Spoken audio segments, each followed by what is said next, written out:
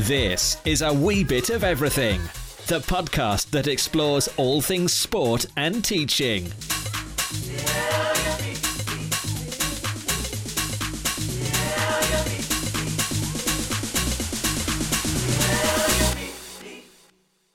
Hello there, and welcome to the A Wee Bit of Everything podcast with your hosts, Lewis and Clark. Thanks for coming back to tune in to this week's episode. We really are amazed by all the support we have received from everyone so far. Our partner of the podcast is Premiership Experience, who have played a big role in helping us develop. Premiership Experience offer fantastic sports tours within the UK and abroad, so be sure to check them out on Twitter at Prem Experience. This is a professional learning platform where we get ideas and insights from like-minded professionals. Our vision is to inspire, to teach and to entertain. So let's get started with this week's episode of A Wee Bit of Everything.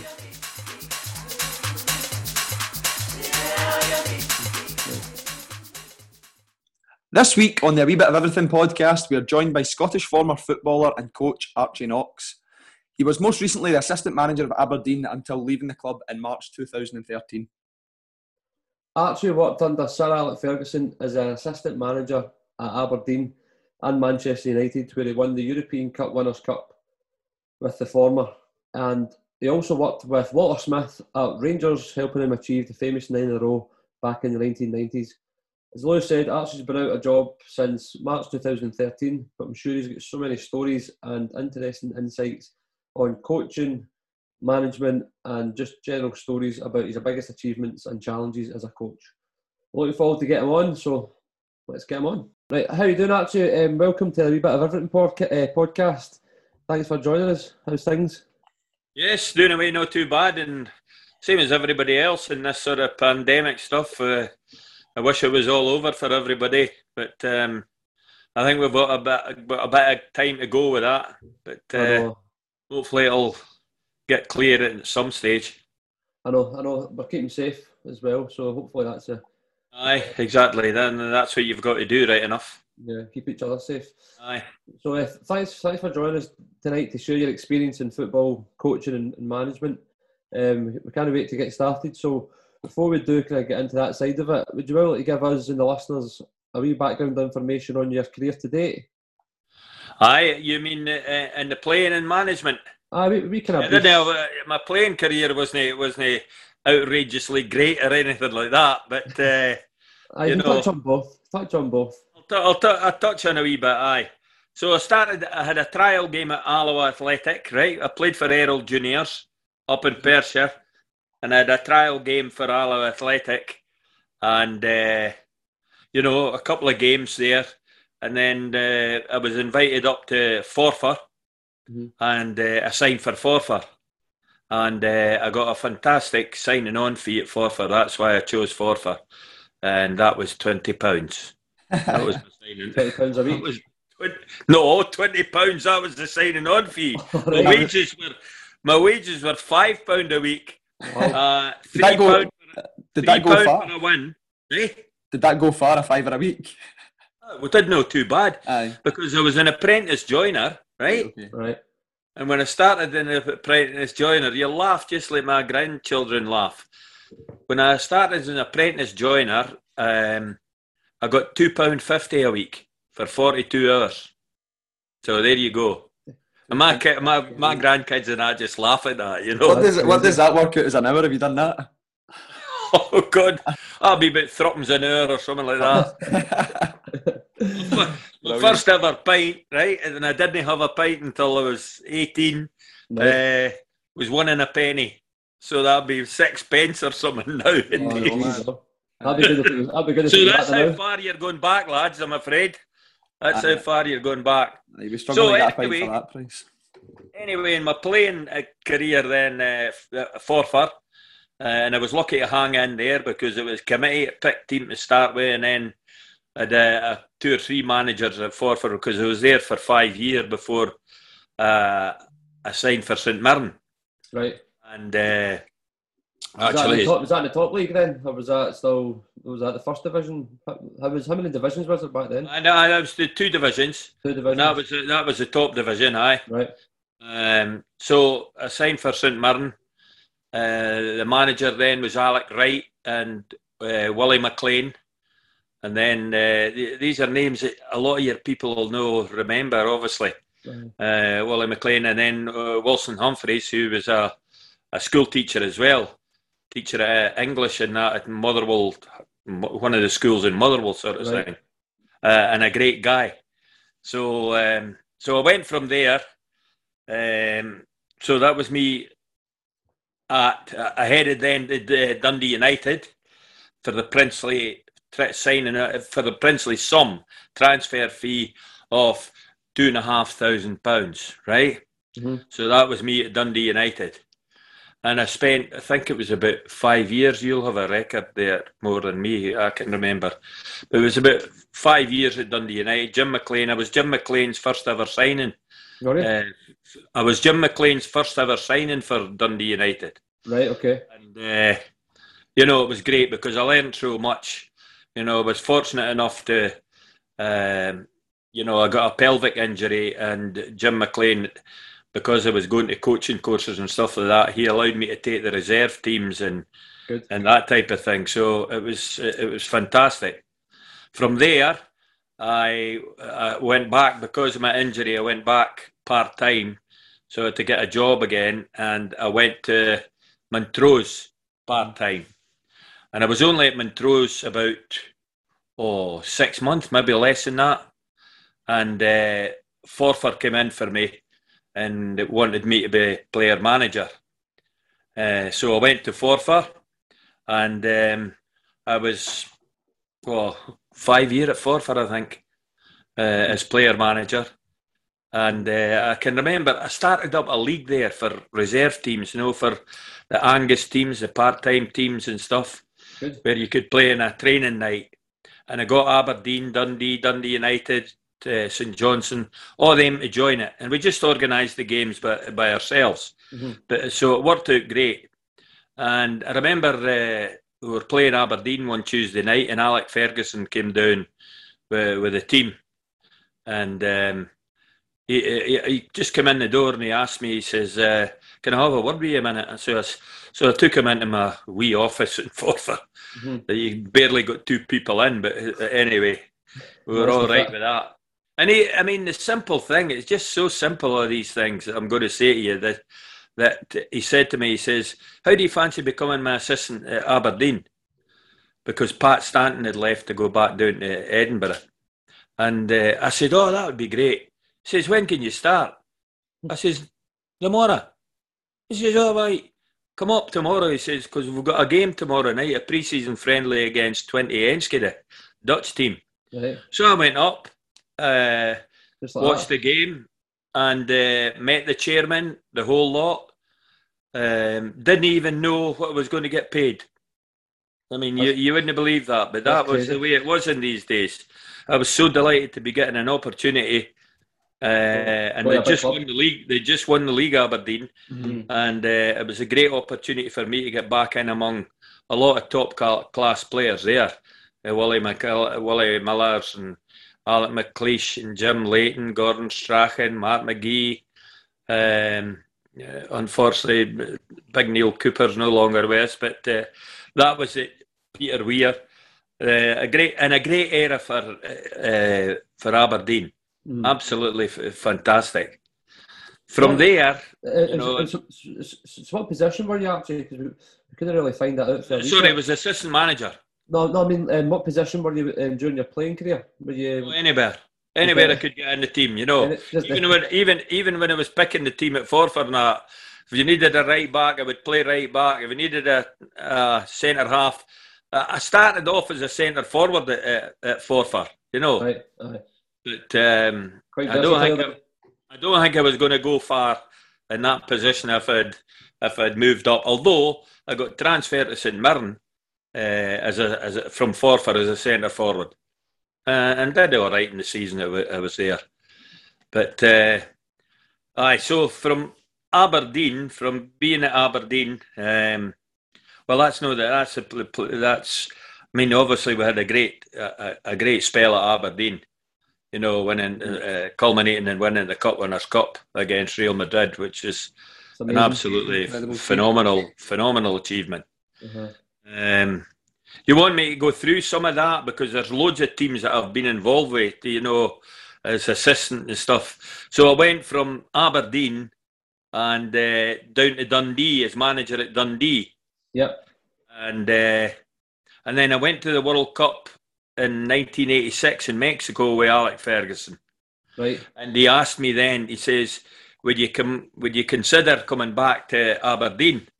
Uh-huh. And because somebody else was leaving, and I says, well, I've never thought of that. He says, I'll make you the joint manager. I says, I'll believe that when I see it. But anyway, I went back up. It had been 2.5 years at Dundee, did okay.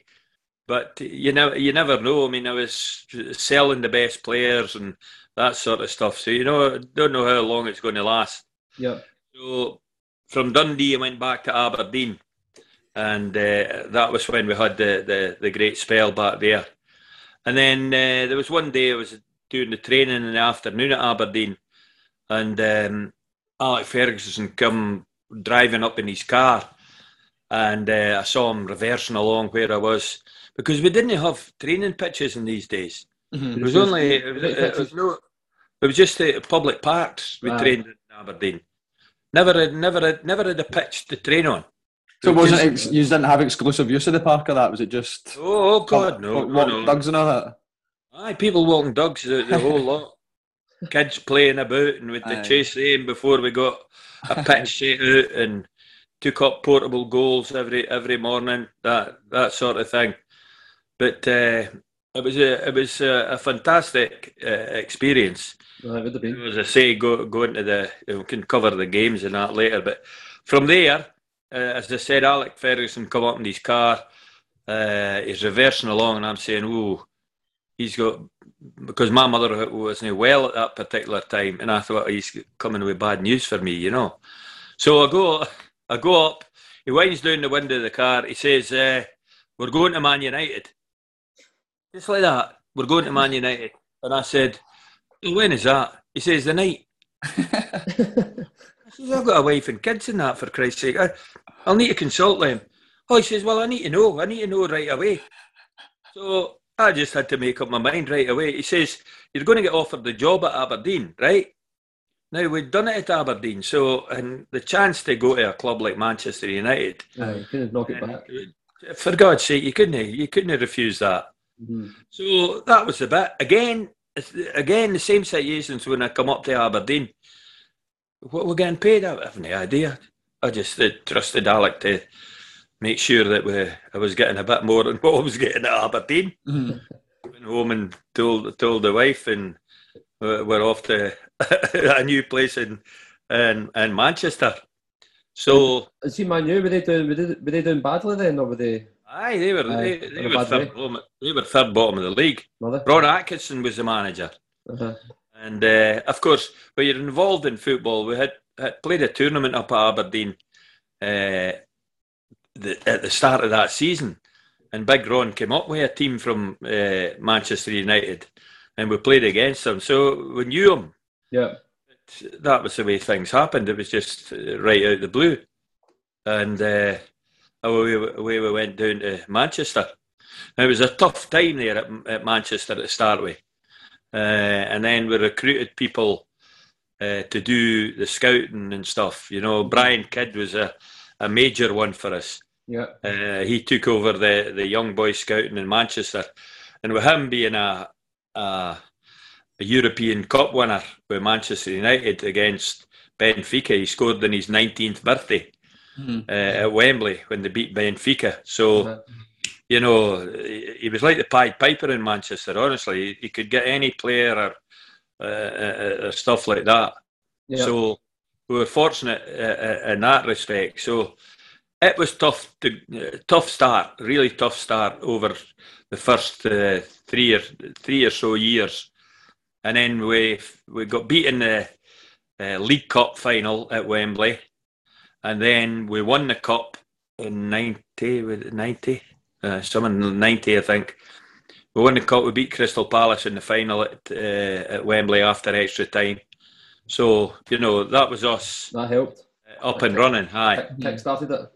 Aye, that kick-started the thing. Definitely did. So then all of a sudden, I know that Graham Souness had moved to Liverpool. Yeah. And I'd played with Walter at Dundee United and was a friend with Walter. He just lived down the road for me, sort of stuff. So we were friendly and we were together and did coaching, went to the coaching courses down at Large at the same time. Right, okay. As he did. So he knew what I was up to, and and then he gets offered the Rangers job, and he gets in touch and says, "Would you consider it?" And I said, "Well," says, next week, Man United are going to be playing Barcelona in the final of the Cup Winners' Cup." Right. In Rotterdam. So I was left for this, but they wanted a decision straight away. Did they? Aye. So It must have been a tough one, a tough conversation. it was horrendous. But it's like any other job, then I was just fortunate enough. So the money, Walter said to me, the money you get at, I don't know what you get at Man United or anything like that, but I'll give you the same money is what I was getting off of Graham Souness. Right. So the difference was unbelievable. So I'd really no option. I just had to take that for the benefit of my family, and that's what I did. Yeah. So it was better at Rangers than it was at Manchester? Oh, God, aye. Aye. Double. Wow. Aye. So it just shows you, then at that particular time, then Rangers were really... Well, as soon as he'd kicked it off, hadn't he?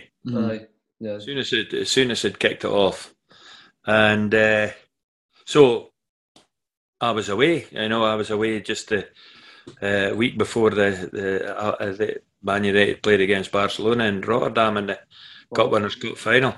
So my first, then I go to Rangers. Right, my first game is against Motherwell. It was 2 games to go in the season. And it was neck and neck between Aberdeen and Rangers.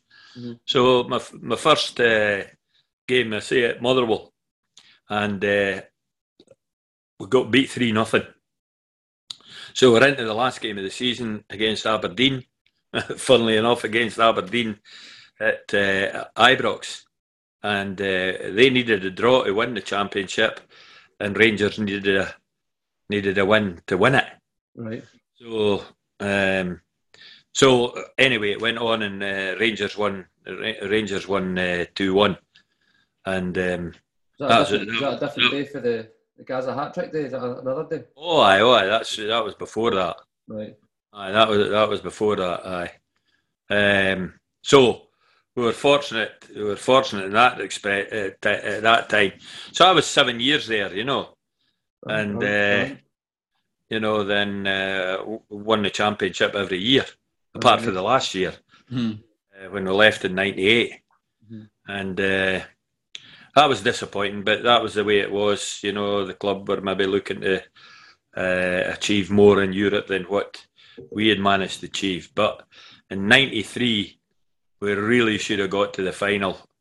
I think the Marseille game against CSK Moscow and that was a fixed game because they were doing well, CSK Moscow. And then all of a sudden, Marseille go and beat them 6-0 at home. I know, so I remember that. Bernard Tapie was the man in charge of Marseille, or the owner of Marseille. So, there was questions to be asked about that. About all that, I'm afraid so. But I better watch what I'm saying. But anyway, so we left there, and in actual fact, Walter had been approached by Sheffield Wednesday to take the manager's job at Sheffield Wednesday. So we're actually on our way to Sheffield, right? Mm-hmm. We're on our way to Sheffield. Actually, was at Sheffield Wednesday, and I don't think anybody else has this story. We're actually at Sheffield Wednesday, met the chairman at Sheffield Wednesday, and on our way down there, Walter gets a phone call from Everton, offering us to come for an interview for the Everton job. Mm-hmm. So we're left. Well, what do you think? He's asking me. I said, well, really, there shouldn't be any comparison between the two clubs. I mean, Everton, a far bigger club and that type of stuff. So anyway, we went down. We decided, no, we're going to take the chance and go to Everton. But we still continued and met the people at Sheffield Wednesday and had to tell them. So, that wasn't a very nice meeting at all. There was no hassle or anything. They were perfectly all right about it. But to be going down there to be interviewed for the job and that, and then say that we're no going to come and take it, been offered elsewhere. So a much better club, though, as you said. We then go to Everton. Aye. Yeah. So that was away we go to Everton. 4 year there. Davy Moyes took over from us. After that, Walter then became the Scotland manager. Mm-hmm. And I got in with the Scotland under-21 team, or all the youth teams, if you like. And then there was a thing where my pal Mark McGee, who came as a player at Aberdeen, at that time I would have thought, well, if I get a job scouting or something in football, that'll do me. It was wearing on and that type of stuff age-wise. Mm-hmm. And all of a sudden, Mark McGee gets a job at Millwall, right? And he said to me, he says, would you come down and help me? So I went down to Millwall for, oh God, I can't mind how long I was at Millwall, but no a hell of a long time at all. Uh-huh. And we left there. And I'm just looking to see who my next one was. Let's see here. Oh, aye. It was guys that were getting managers' jobs that had been players, whether it had been at Aberdeen. Well, that first one was with Mark McGee, right, at Millwall. The second one was Eric Black. Remember Eric Black? I played for Aberdeen. Eric Black. He got made the manager at Coventry City. Yep. So I what do you call it? I went with Eric to Coventry City, and again it was only a few months in that, and they brought in Peter Reid as a manager. So right. I was finished with that time. Right. But then I was back in to having the with the Scotland squad again. Was that quite enjoyable? Was that quite enjoyable? I enjoyed all that, but you're only getting a game every flipping few months and stuff like that. So I missed the day-to-day involvement. That was the biggest thing of the whole lot. Yeah. So Richard Gough then gets the job at Livingston. Now Richard Gough didn't have license. No, you have to have the SFA license to have a job in the football clubs nowadays. So I had the SFA license in that, and I went and helped him for a bit. And then after that, Bolton Wanderers, I knew Sammy Lee played for Liverpool for a long time, along with Graham Souness and stuff like that. He got the Bolton job. Right. And he comes on to me, he says, would you come down and help me at Bolton? So I'm off again. Away down well travelled. Unbelievable. But I just liked doing it, when you were full time and going in every morning. I thoroughly enjoyed that. That was my gives you a purpose. That was my main sort of ambition, to just make sure I had a full time job in football, and it was great. You must have learned so much. Sammy didn't sort of. Again, it was a short period. Can't mind if we were there the full season or no, but that finished. Gary Megson took over as manager, and he brought his own staff and that in with him, so I left there. But here we go again. Paul Ince, who played with Man United and I remember Paul Ince, he was there when I was there. He became the manager of Blackburn Rovers. So again, he comes on the phone to me and he says, would you come and help me at Blackburn? So that was me off again. No, for a hell of a long spell as well. So went to Blackburn, had the spell there, and that was me. I was finished then. That was. I'm not taking any more jobs. Then I got a phone call quite a bit later from Craig Brown. He says Motherwell have got rid of their manager, and the chairman's been on to me about taking over just temporarily until they found another manager. He says, "Would you come and help me?" Of course, I helped Brown with the Scotland team and that as well. So previously, I says, "Well," I says, "how long?" He says, "they're reckoning they'll have a new manager within a month." I says, "Well, that's no bother. I'll come along and help you for that spell." So we went along there, and of course it went all right. The team started to pick up, and although we didn't sign a contract or anything there, that was us. We were there for a couple of years or something like that. Qualified for Europe. Oh, well, did well in Europe and that type of thing, and then same thing. Chairman and that just wanted somebody a bit younger than us, rather than walking onto the training pitch with your walking stick and that kind of stuff. But that was it. That was that over. Once that was finished, I'm saying, right, once you're done, aye, we'll be done with it. Then you get the phone call from Aberdeen. And Craig's got offered the job at Aberdeen.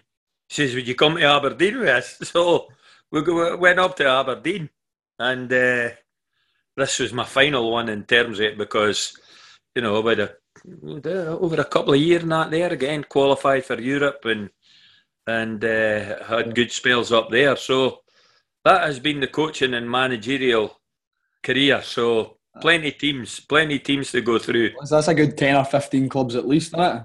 Aye, well, I'll tell you, I've got them in front of me here, 5, 10, 15, 20, well some of them, 20. 20 clubs. 20.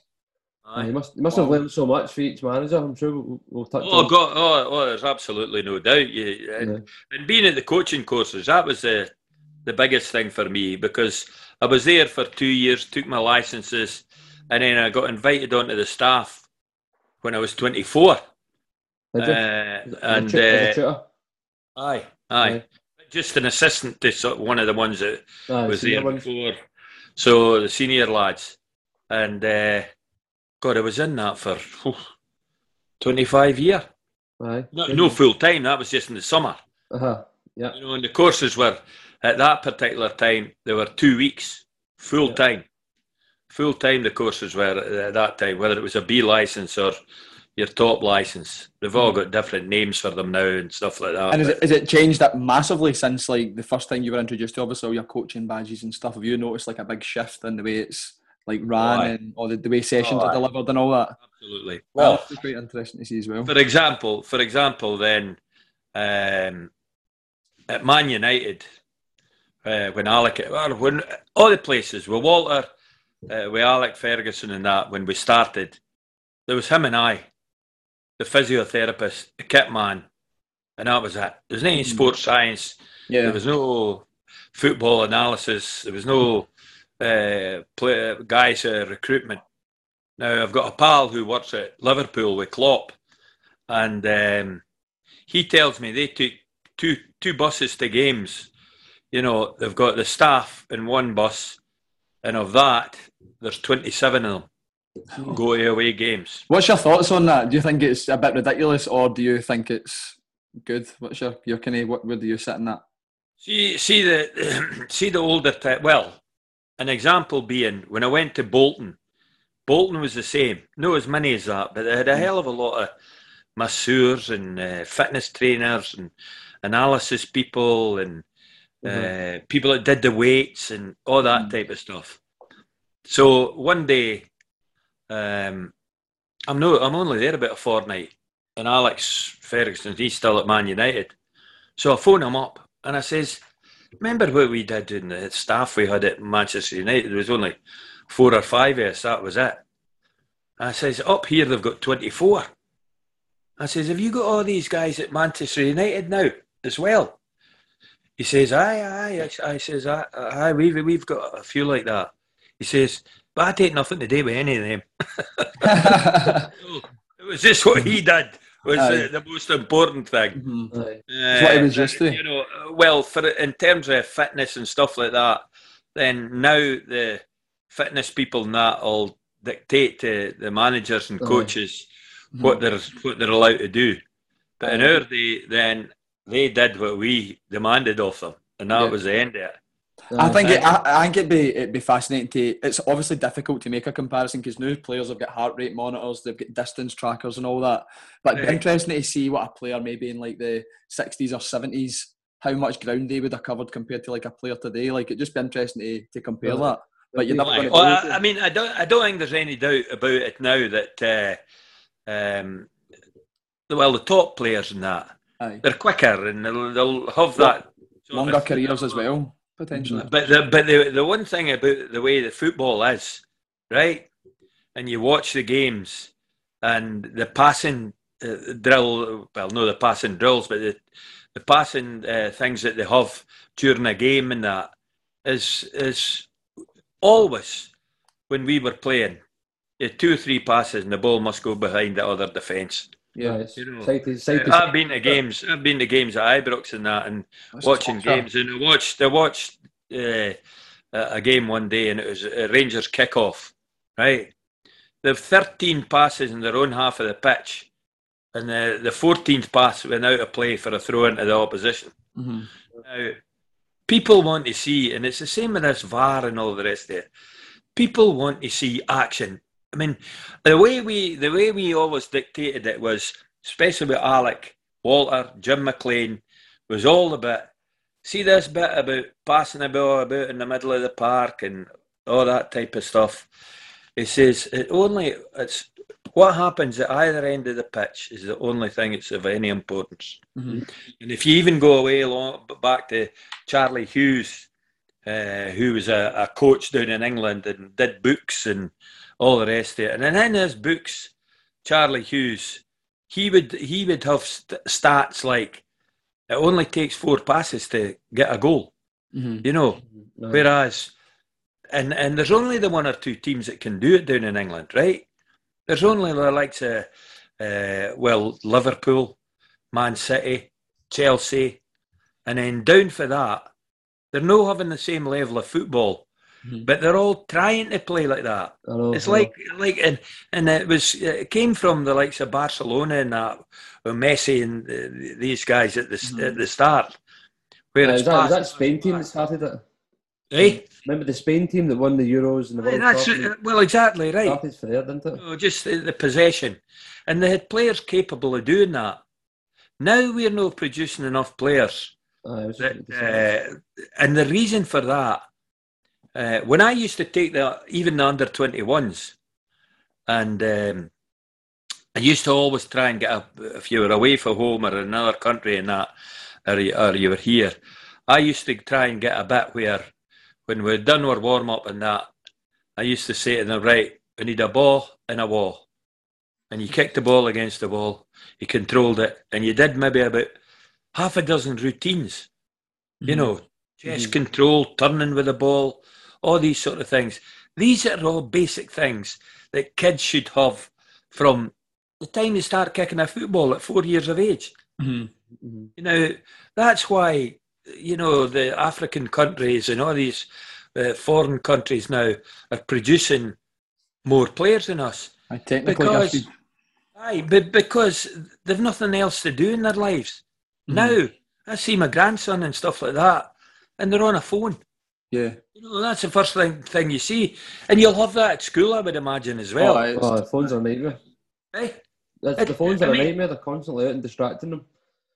100%. I've had my granddaughter over from Spain, and I want to say to her, look, I'm not sitting watching you on the phone all night or stuff like that. Mm-hmm. You need to find someone else to do or whatever. Mm-hmm. But that's the way it is.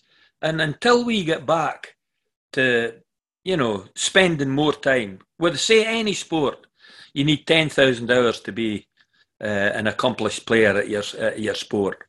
I mean, how do you become? Do you go on your phone if you're a golfer or practicing golf? I know it's an individual sport and stuff like that, but you didn't. You've got to go and practice. Now, the same applies to football. All right, they've got the thing with the ball and the heading the ball and stuff. Okay, if they prove that that's, causing a problem in later life, and it looks as if it is, then as a young player in that, then you've got to, as a young boy, then you've got to say, right, it's not necessary to do that. You've got to be able to look after the ball and control the ball and stuff. I think it's just having those basic fundamentals, isn't it? Then you can go and play in maybe those systems where it is more possession based or whatever it is. If you've got those basic fundamental skills, but until you've got them, then you're not going to be much of a player at all. You can't do anything with the ball. No. And I'm not being critical of anybody at all, but at the same time, we have a Scotland team in the Euros last season, and there wasn't a Rangers player in that squad. So I mean, we're producing enough. We're not producing enough. I mean, you never seen it. I don't know that your schools and that are allowed to play football in the playground and that we used to do with a tennis ball.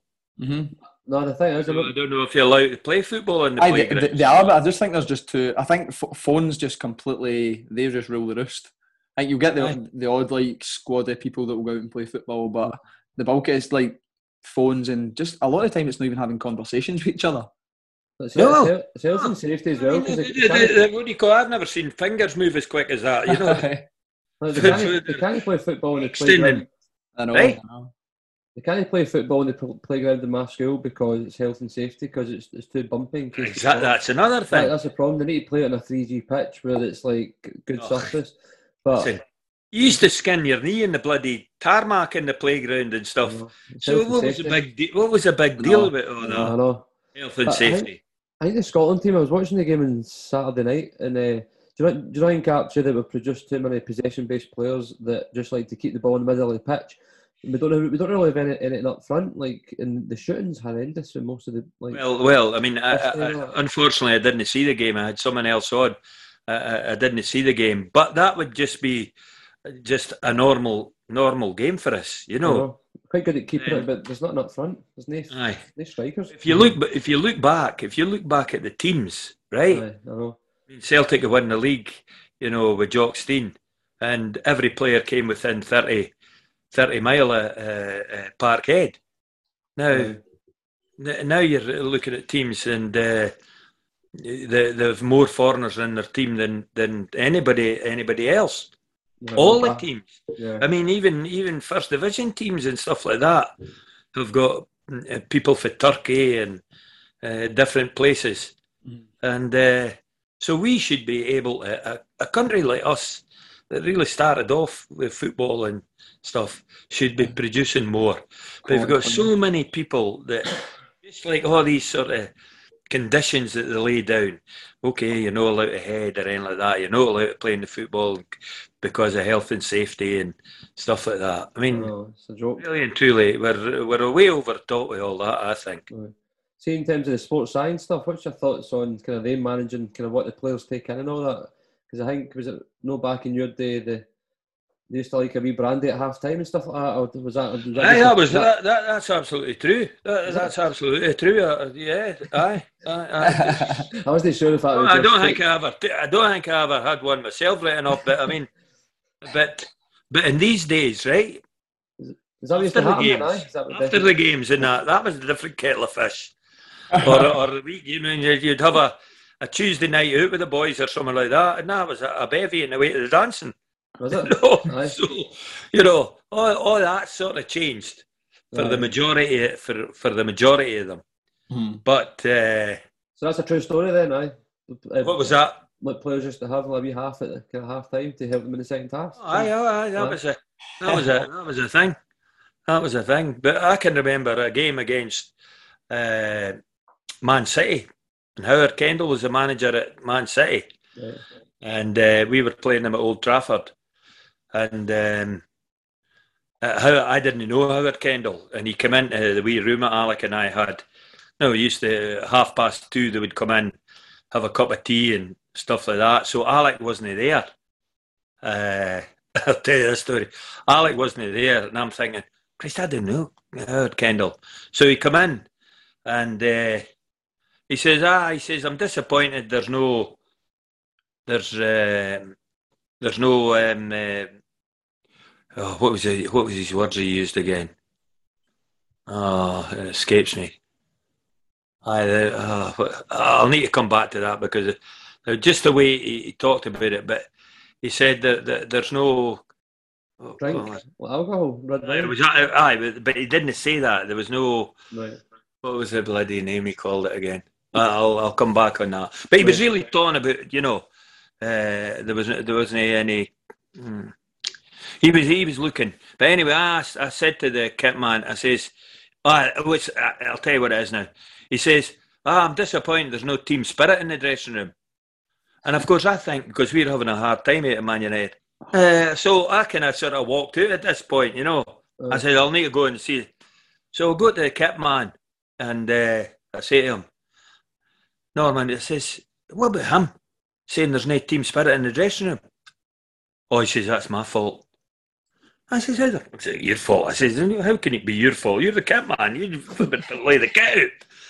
He says, no. He says, with Man City and that, he says, always put a bottle of whiskey in their dressing room before the kick-off. Right. Aye. So anyway, he says, wait a minute and the teams will take the field. So the teams take the field, right? Mm-hmm. And Norman says, come with me. He goes into the dressing room, right? And he comes out with an empty bottle of whiskey. So all the staff had gubbed a bottle of whiskey before they went out for the game. No, the players. But the staff would all have a good swallow of the whiskey before they went out for the game. That's amazing. So that's what the team spirit was then? That's the team spirit stuff. I love that. Right, so just looking at from a teaching and coaching point of view, Archie, obviously they're very similar in terms of the skills that are required to lead people to achieve that common goal that you're trying to obviously to get to. How did you, during your managerial and assistant managerial career, make sure you got the best out of your players? Well, first of all, a good discipline, right? And you had to have good training programs. I did that at the coaching courses and that, but I also went away abroad on numerous occasions when I was at Man United and Rangers as well, even up at Aberdeen. I was in Germany and Holland and stuff like that, watching teams training. So you learned a lot there. And you could always sort of, just adjust it a wee bit to make it something different that you could put into your clubs back home. Mm-hmm. But the one condition I always had, the discipline was the most important thing. Be there on time, be on the training pitch, and we're starting. It used to be 10 o'clock in the summer, 10:30 in the winter, mm-hmm. because you didn't have pitches that were had the undersoil heating or anything like that. You never had anything like that, so you had hard pitches to play on. Even the likes of Aberdeen, and a lot of the summer we trained down on the beach, mm-hmm. and I can remember if the tide was out, I would set the training when the tide was out and tide was in. So you had a pitch, and between the barriers, right, it was 110 yards, and if the tide was out, I could get 75 yards wide, and I would set out a pitch there, and we would have 11-a-side games. But you then had to every quarter of an hour you had to bring the touchline in a bit because the tide was coming in. That's brilliant. But that's the way it was. Mm-hmm. So see if you were late, let's see if you turned up late, what would you do to the players if you were like this? If they turned up late, right, then sometimes you'd say, nah, just come back in the afternoon. Right. We'll give you a session then. And of course, if that was an experienced player, mm-hmm. right, the what do you call it, the younger players, I don't think I ever had anybody that turned up late. They were that scared that they were going to suffer more punishments or whatever, mm-hmm. clean the boots all day or that type of thing. But the majority, it didn't happen that very often. But they knew the rules. They knew the rules. And even the level of training, right? The level of training, as you were saying, the kick a ball against the wall, and you had the players at Aberdeen that were all top players. And of course they wanted it. Then they were having success. And they were having success through what they did as a group and what they did on the training pitches. So the training was excellent. You never had any problem. And all the time I was in football with the top players, you go back to Brian Robson and Paul McGrath and all these players, Laudrup, Gascoigne. Never had, I'll rule Gascoigne out of that. Never had a moment. But you never had a bit of bother with any of them. Mark Hughes, none of them. Just pros. Just training. They were good pros. Yeah. And as long as they were getting stuff that they recognised as being part of the game and part for their position and stuff like that, then they were happy. So I was lucky in that respect. But I learned that from Jim McLean. No doubt about that. When I was a player at Dundee United, and I used to go back in the afternoons with the younger players to see what he was doing with them and stuff like that. And he even had me, when I was playing at Dundee United, he even had me taking S forms and that. And I'd be about 23, 24 or something. I was taking S form training with them at a school 2 nights a week. So that gave me a great thing as well in terms of, how to behave towards them. But you never had any of that other stuff, that's side issues and that now, about, all right, you'd maybe have harsh words with them or anything, but that would never be reported or whatever. Everything's on social media and that now, isn't it? Everything's in the papers. Incredible. Aye. Incredible. Right. See in terms of Rangers, how he's won 7 championships or 6, was it 6?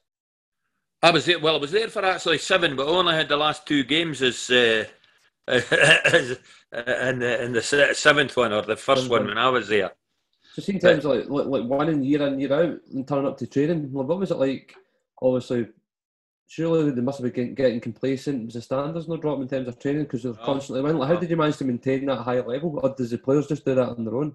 Well, the demand put on from the manager down the way was that, right, you train properly and you play properly, right?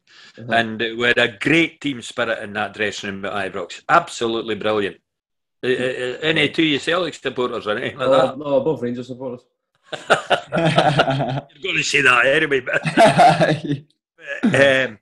no, never a problem. Never a problem as far as that was concerned. They knew they were going to do their bit, and of course, the most important bit was the bit on the Saturday.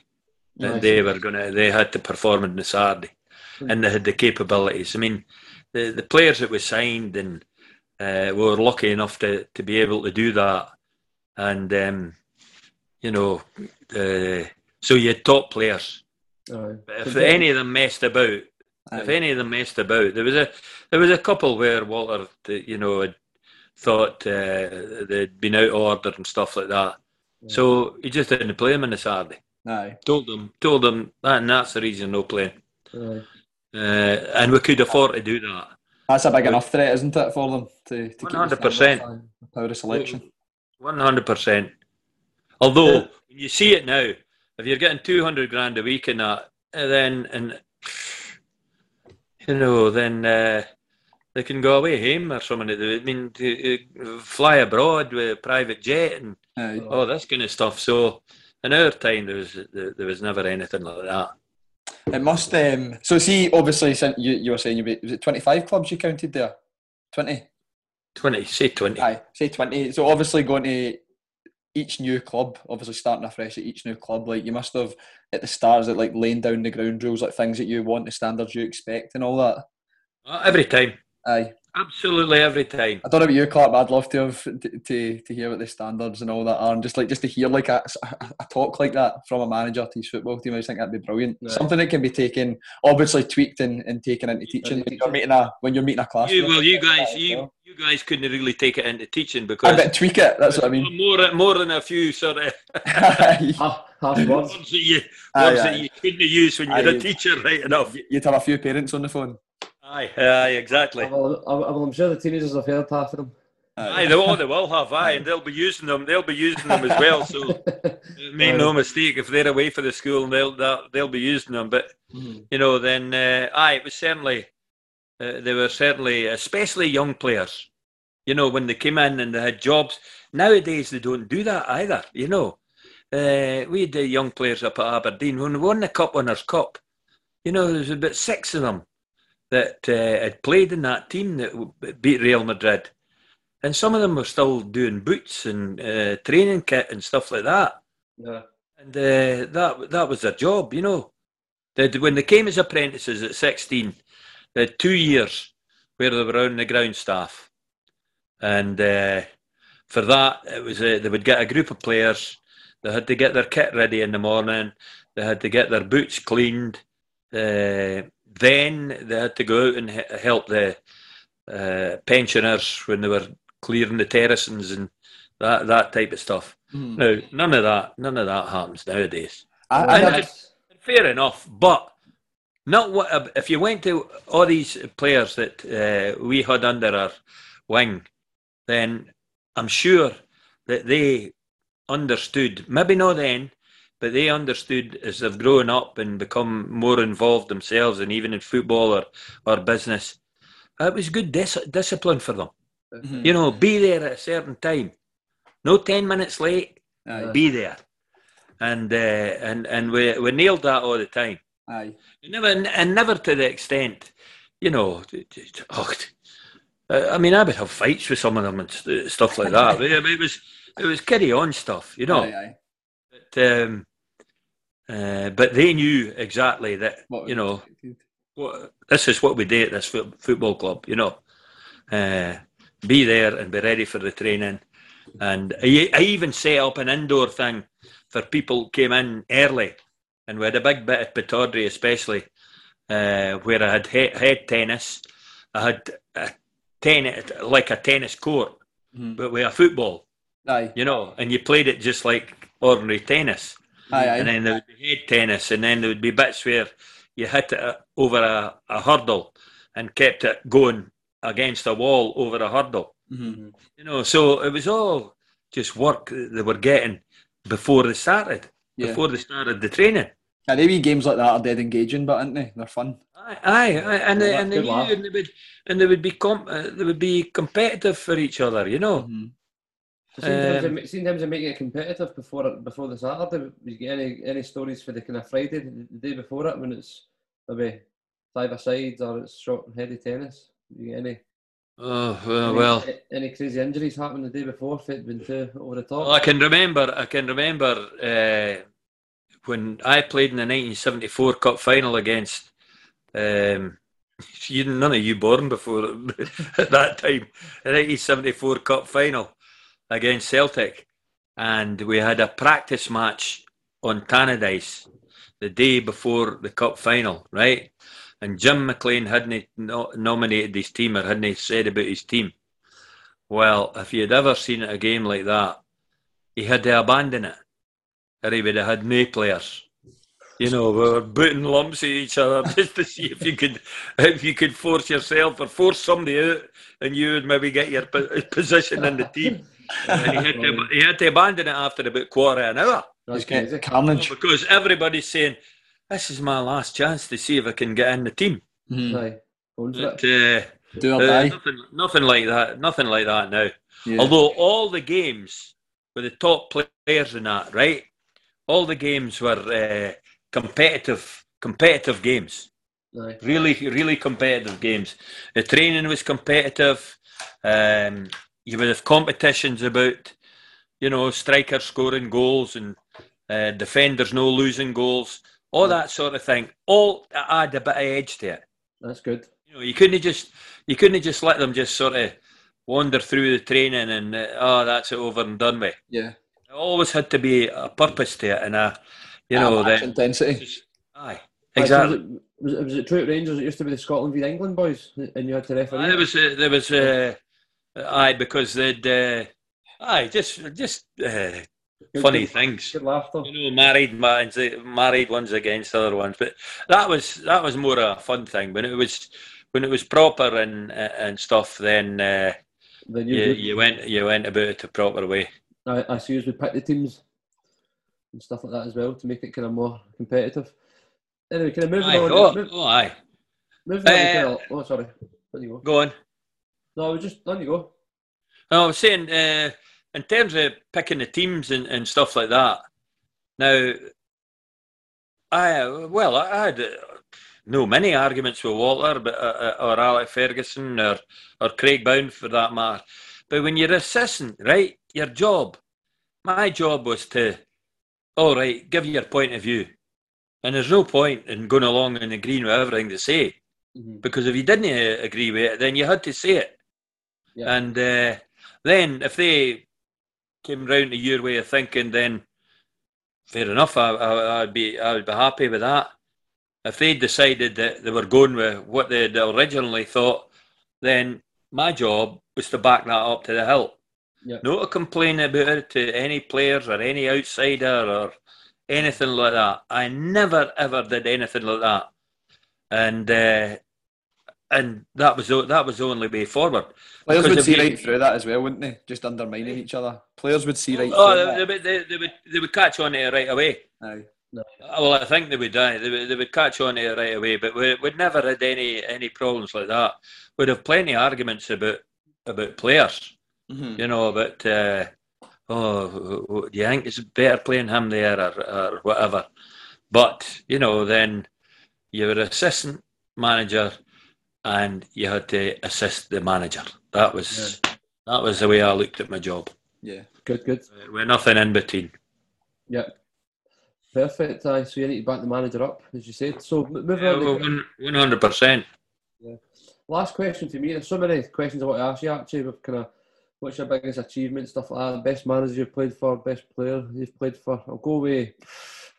I'm going to guess your best achievement must have been Cup Winners' Cup as a manager, or 9 in a row. But I'll go with kind of what's the best player you've played for and why? Oh, the best player that you've kind of assistant managed, stuff coached. Oh, well, there's so many. I mean, for God's sake. If you pick one or two. Difficult to pick one or two. See if you look at the clubs, right? Take the big clubs: Aberdeen, Man United, Rangers, Everton. Now there was big players at every one of these clubs. Big players at every one of these clubs. You know, and to separate them, I mean, okay then, and playing different positions. Mm-hmm. You know, you had Gough and John Brown, Gorham as a goalie. Mm-hmm. You had Laudrup, you had Gascoigne in your team. You had Durant before he got injured. You know, there was so many really top players. At Man United, you had Brian Robson, Paul McGrath. You know, really top players. Duncan Ferguson at Everton. So there's so many. Difficult to nail them down. But the one thing I would say, see when you used to go and watch young players, and I used to go on a Sunday with Brian Kidd to watch, he says, come and have a look at this young lad at 40 or something like that. Now, in my time in football, right, there was only 2 players that I look at 13 and 14 that I would have put money on being a top class player. And the first one was Giggs at Manchester United, right? Mm-hmm. And the second one I was associated with was Rooney at Everton. Now, Giggs played in the first team at Man United when he was 17. Yep. Rooney, we tried to play or put Rooney on the bench when he was 15. But the schools thing didn't allow it or something like that. so we couldn't use him. You wouldn't have started him in a game, but he was the size of a boy at 15 as he was ever going to be. All right, got stronger and stuff like that, obviously, but talent-wise, and temperament-wise, the whole lot. Now the other ones, if you look at the other ones, Beckham, Butt, Scholes, the Neville brothers at Manchester United, then you would have never have said they're going to be certainties to be top players. No, their improvement came along gradually. So did you work with them as well? Did you work with them at Man U? Aye. Oh, aye. Wow. Oh, yeah. Aye, they were all there, and that was all a result of when the first week we went in. You've got something like 8 million people in the Greater Manchester area, and a lot of clubs. So with a few scouts. So when Brian Kidd become the one that took the youth teams and stuff like that, hence the reason he would have me out on a bloody Sunday as well, watching games with him. Mm-hmm. Then we got all the scouts together in the first couple of weeks we were there and said, look, there's a lot of players going to Man City, there's a lot of players going to Everton, there's a lot of players going to Liverpool, there's a lot of players going elsewhere, right? Now, we'll be in, 8 million, did I say, in the Greater Manchester area. Uh-huh. Alex said to the scouts, if any of them are a Man United supporter and they go elsewhere, then you'll not have a job. So the pressure was on these guys to come up with the players, to bring them in, and then we would decide whether they were going to be good enough to get contracts. And see the contracts that they got when the likes of Giggs and that signed, again before your time, it would be a YTS, a youth training scheme contract. And do you know how much Giggs, Beckham, Butt, Scholes, the whole lot, do you know how much they got paid as an apprentice? Give me a guess. What, a week? A week. Well, for the first contract for United? 500? 500? No. 300? No. £26.34. And what was so what year was that then, roughly? 90s? 90, no. 86. 86. Jesus. 86. 26. That was a YTS scheme for every kid that left school, and their training thing, and the government paid it, so they got £26.34 a week, and Alec gave them a fiver for their mother and a fiver for their bus fares and that getting to the training. That must be one of the most difficult jobs, especially one of the most difficult parts of being a professional footballer at that level is, like you say, they start off at 26 quid a week, and then obviously the wages and that just skyrocket. Like you must, especially but as a young person at say like 18, 19, 20-year-old, like coming into all that money, that must be such a challenge to be able to manage that. And nowadays, you mean? Wild. In these days, that wasn't the big thing for them. These days was the opportunity. Aye. They wanted to be, and there would be ones that would fall by the wayside that, didn't have the same graft to be a player as the likes of Scholes and Butt and Beckham and people like that. Then just the determination to be there all the time and giving of their best all the time. That internal motivation. Aye, absolutely.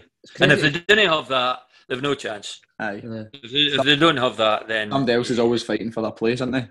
100%. Aye. It's crazy to think they all came through at the same time at Man U as well. Like that generation. Well, that was more or less a result of that meeting we had that first 2 weeks about the scouts coming in. And when we signed Giggs, right, his name was Ryan Wilson. His father was a rugby player for Salford at the rugby. And, obviously they'd separated and he took his mother's name, Giggs. And, then from there, he just went, his form just went through the roof. And No, the money thing's a totally different kettle of fish now. Aye, it's went wild, isn't it? It's It's just, out of hand. aye. Well, the one thing about it, right? The one thing about it was that, see, when we first went to Manchester United, we just parked in the same car park as the punters parked in, right? There was no special car park of that for it. It was a bit laid aside for the players and stuff like that. So when they come from the car park to come in, right, and they would come in maybe for a pre-match meal, 11:30 or something like that. And at Man United, the punters going about, a lot of punters going about at that time, with a 3 o'clock kickoff. So they'd be signing autographs and that the way across. See now? No. I get near them. No, you've no chances. I mean, the park at the front door where they go into the stadium, and then a steward and that will come and take their car away and whatever. But mostly now they would be coming in a bus anyway, because, I mean, a Friday night, for a local derby against Manchester City, we would be in a hotel. But a Friday night home game, we'd just be at home and turn up in the morning of the game. I just like you would as a Sunday League game. Aye. Just the same. Aye, that's amazing. Just the same. Change days. Aye, Aye. absolutely. Change days, isn't it? Yes. Aye. Well, Archie, that's I'm conscious of your time in that as well. I just feel you've shared so much information. It's been great to hear about your career and how many kind of different clubs and that you've been with, and obviously you've just went into a lot of great detail. It's just been inspiring just sitting listening to you and that. So with all of our podcasts, we finish off with a wee quick fire round of 3 questions. So this is just kind of, we asked the guests the same 3 questions. And then the third one's tweaked a wee bit, obviously, to suit the episode. So just kind of off the cuff, I'm going to hit you with a quick fire round. So are you ready? Fire away. Right, good. Right, number 1, if you could have a giant billboard anywhere, what would it say on it? Do your best. Brilliant, short and sweet. Can't argue with that. Right, number 2, which people or books have had the biggest influence on your life? The managers I've been associated with: Jim McLean, Alex Ferguson, Walter Smith, Craig Brown. Brilliant. Short and sharp. And final one, number 3, what advice would you give to a young football coach who's wanting to work full-time in professional football? Well, it has to be full-time, you know. Nothing matters other than that. You're dedicated to your job. You've got to spend time, to the detriment of your family, because, I mean, I had 2 girls and I really didn't have anything to do with bringing them up. My wife brought them up. So, and if you asked anybody that's was involved in football at the same time as we were involved in football, and prior to that even, then it was just 100%. Yeah. You know, you got up in the morning and went to the football, and you came back at night and you were still thinking about football. Mm-hmm. It just consumes your full life.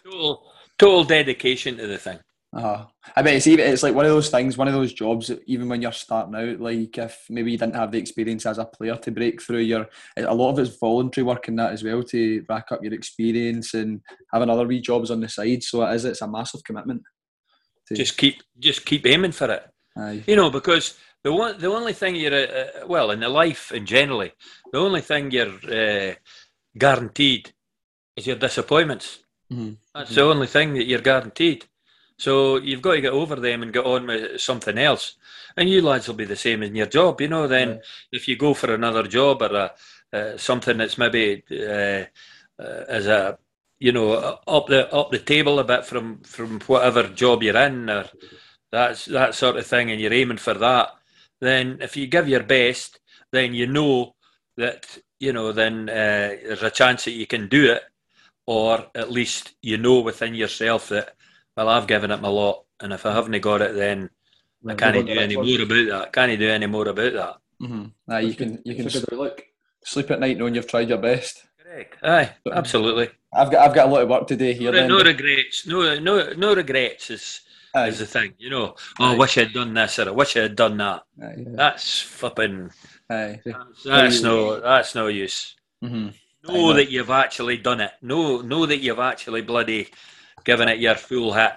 Mm-hmm. And if it hasn't come off, or if you're lucky like me, to have the moves that I've had, then you can pat yourself on the back a wee bit. But I was lucky to be in the right place at the right time. Mm-hmm. Alex Ferguson asking me to go to Aberdeen and then to Man United, and then Walter coming to take me to Rangers.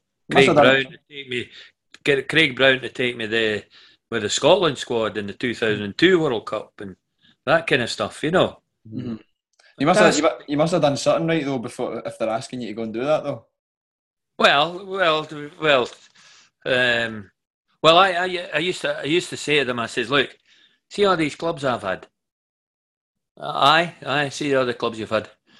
I says, well, you know why I changed these clubs? I says, I changed these clubs because people are starting to find me out, so I just moved to another one. Start afresh. I just did the same again. I did the same again. Exactly. That's the secret. Brilliant. Keep moving. Take that on board, Clark. Keep on the move. Keep on the move. That's going to be the quote of the podcast. Keep on the move. Keep on the move until they find you. Absolutely. Right. Well, that brings us to the end of another episode of the podcast. So, Archie, I just want to say a huge thanks from the both of us for giving up your time tonight. I think that's been almost an hour and a half that you've been. Was it really chatting to us? So really appreciate that. It's in the Solheim Cup, for God's sake.